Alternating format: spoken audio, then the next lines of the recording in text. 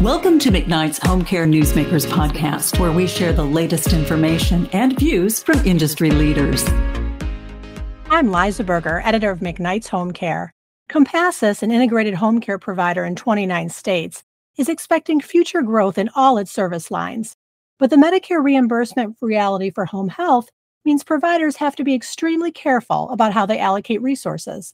CEO David Grams talked to me more about this week. Thank you so much for joining us, David. Excited to be here, Liza. Let's start with some news that came out this week from your company. Compassus and Ascension, which is a nonprofit Catholic healthcare system, announced that they expanded their partnership to 17 counties in Middle Tennessee. Tell us more about the nature of this collaboration. Well, we first announced the opportunity to partner with Ascension at Home in October of 2023, and this partnership allows us to come to our corporate footprint and expand home health operations across 8 Tennessee counties. So that makes a total of 17 counties across Middle and West Tennessee with last week's announcement. Mm-hmm.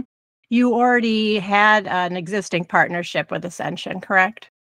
We do. We've partnered with Ascension at Home since 2020. And this partnership with Ascension St. Thomas is a result of the work we've done in other communities and bringing that capability to Middle and West Tennessee. Mm-hmm. Is that all the services that your company provides? We provide hospice services in the lower half of Central Tennessee, and we will stand up palliative care services, but we don't offer infusion services here in Middle Tennessee. Okay. That brings me to my next question. Compassus offers a really interesting array of home care services: home health, hospice, palliative care, and home infusion. Obviously, as you mentioned, not all of those are mentioned at every location, but what is the breakdown of these offerings, and what area or areas of your business are growing the most at the moment?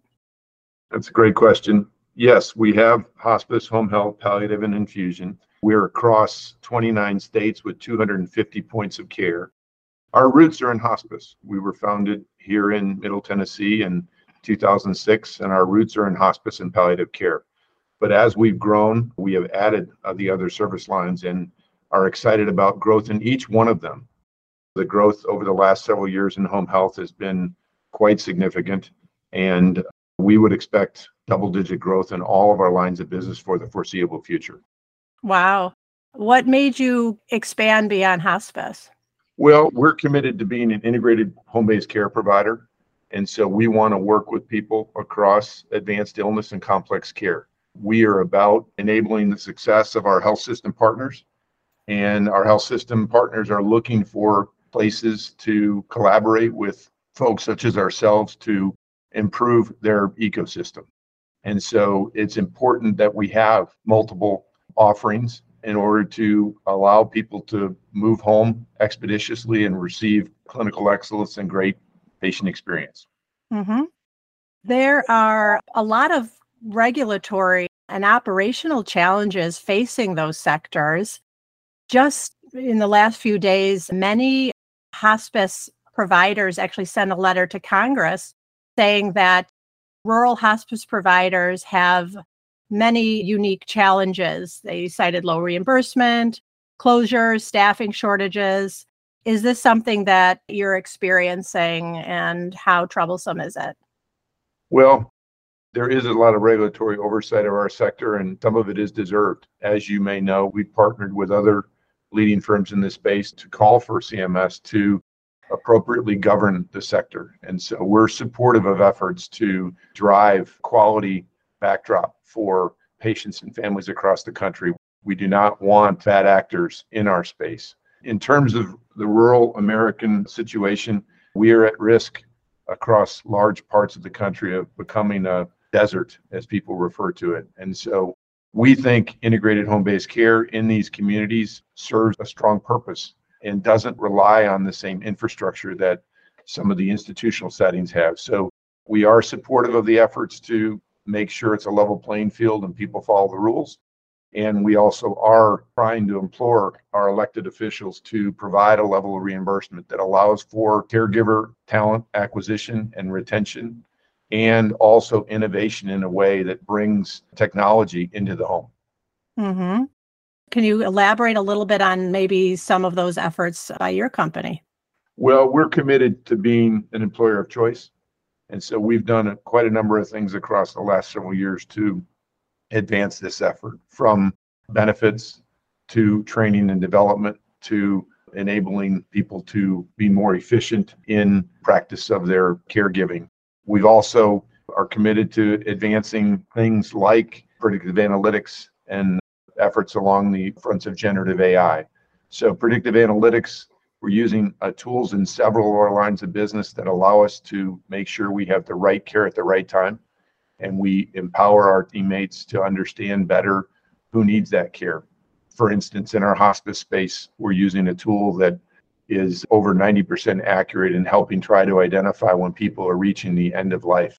And that allows our teams to work with the interdisciplinary team in any community to make sure that our caregivers are with those families as they move through the stages of advanced illness.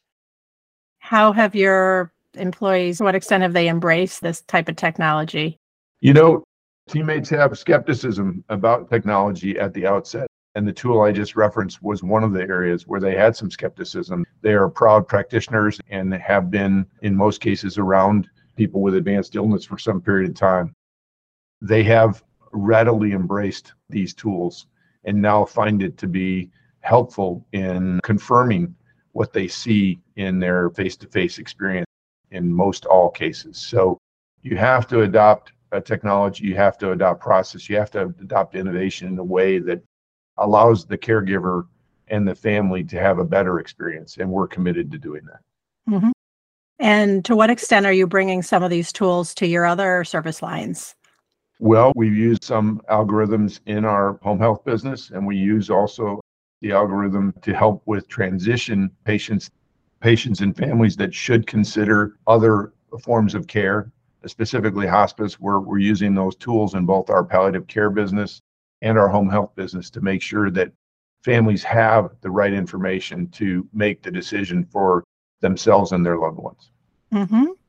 As we have talked about earlier, there's just a lot of regulations hitting the offerings that you have with hospice. There's the special focus program, the 36-month rule now in effect.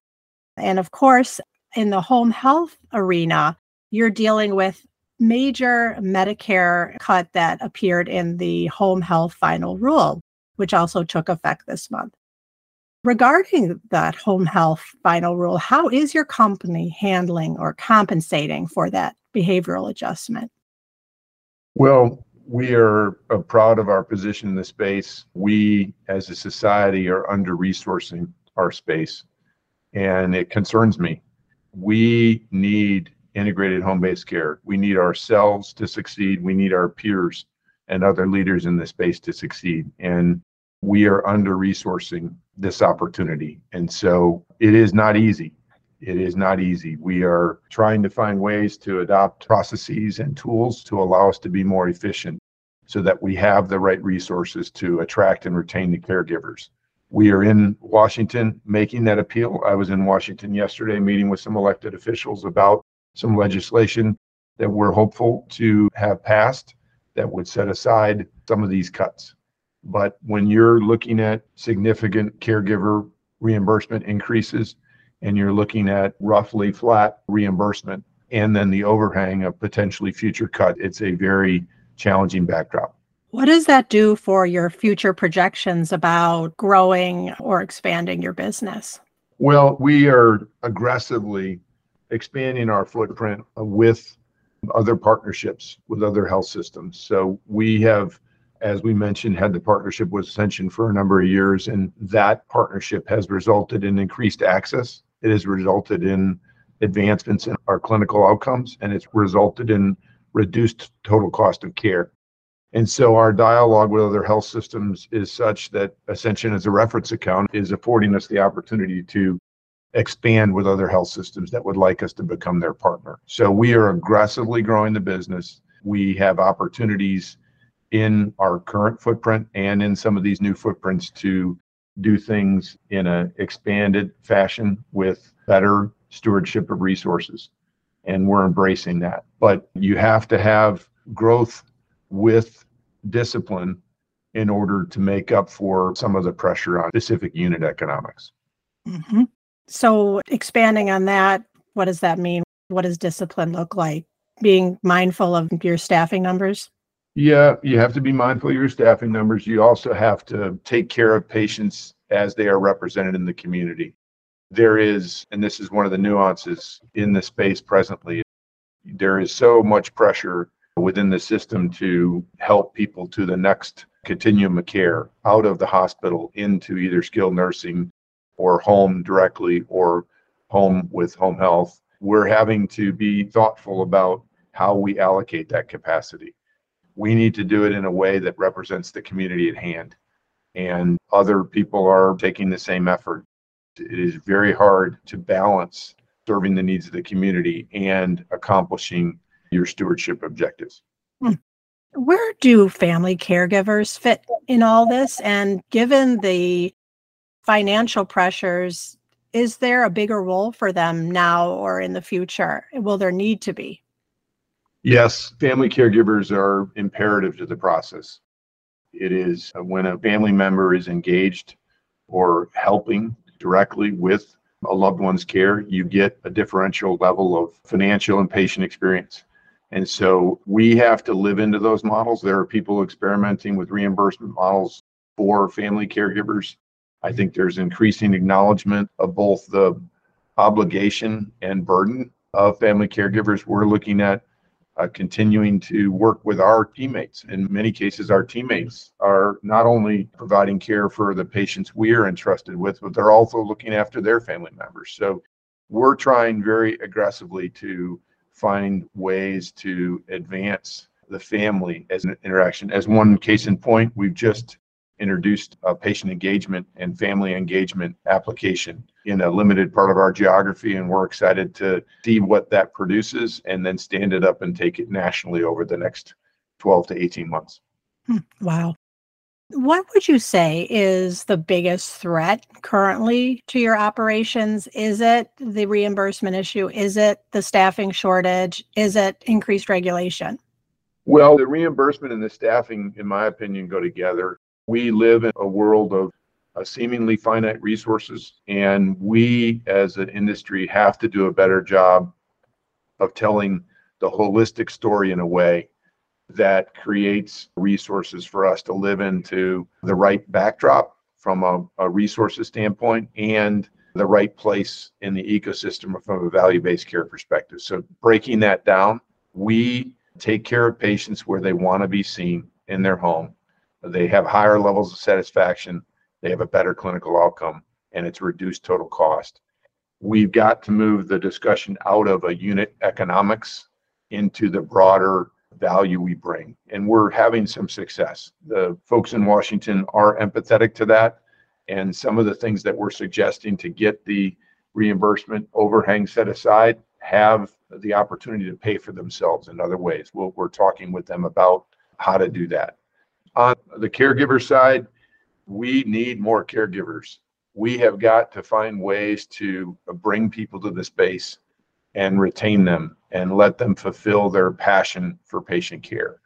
And so caregivers will be more readily attracted to the space if we have the right resources. From a regulatory standpoint, we have to be good stewards of both, for instance, Medicare Advantage resources and of the Medicare resources. And we need a regulation in form and substance that allows people to have confidence that they are putting people into the home-based care environment in a thoughtful way with good caregivers that are playing by the rules and delivering a good outcome.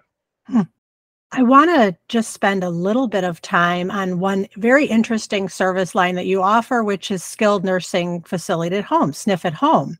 Tell us about how prominent that service line is. Is it growing? And exactly how does it work? Yes, very exciting new product offering we brought forward in 2023, SNF at Home. It's a post-acute clinical model that delivers skilled nursing facility level care where the patient lives. This model's for lower acuity patients, and we use remote patient monitoring and telehealth to complement the in-person visits. It's basically a care model that allows potentially up to 35% of the discharges that would otherwise go to skilled nursing to go directly home. We are aggressively talking with people that have risk populations about our capabilities. There's a lot of excitement in the marketplace. And as we continue to find people that embrace the model from a care management and a payment perspective, we expect it to grow rapidly. And about how many locations are you offering it? We have it in several locations right now. And funny, I was talking with the team. We have a pipeline, additional payers and markets that we hope to take it to. It's not at scale yet, but it is hard not to embrace. People want to go home. They can go home with the right care model, and we can continue to expand that if we have the right set of resources to do so. And so it's all interrelated, but exciting prospects on the horizon. It reminds me of that Choose Home legislation that was really close to being passed a couple years ago. Will that give a boost to Sniff at Home? It would, absolutely. And, it's our obligation. I was in DC in 2023 talking with a panel about this. You innovate in the private sector, and then you make elected officials aware of the opportunities of success. We need to bring new payment models. As people understand, social determinants of health really drive health outcomes in a major way. Our reimbursement system, distinctly for home health or distinctly for hospice or distinctly for palliative care, doesn't meet the opportunity. And so we're excited about Sniff at Home. We're excited about another product we've introduced called Advanced Care Management. These care models, one, the care model, and two, the resources to fund the care model, innovate in ways that address social determinants of health and are sustainable and will allow expansion for other patients and families. This is going to be my last question. Are these Medicare Advantage programs, or are you also working with traditional Medicare on these? We are not doing them with traditional Medicare. They're Medicare Advantage programs. Mm-hmm. And so the payers are increasingly recognizing the value we bring, and they want to support that. And that is our charge. We have historically had suboptimal reimbursement from the Medicare Advantage. That is a thing that we're in the process of trying to address. The payers are leaning in. And then once we lean into unit economics in those discussions, the payers quickly pivot to wanting to embrace new care models and value-based outcomes. And we're excited to do that and comfortable doing that. Exciting stuff. Thank you so much for talking to me today, David Graham, CEO of Compassus. Thank you, Liza. Thank you for listening to McKnight's Home Care Newsmakers podcast. For the latest in home care news, visit McKnight'sHomeCare.com.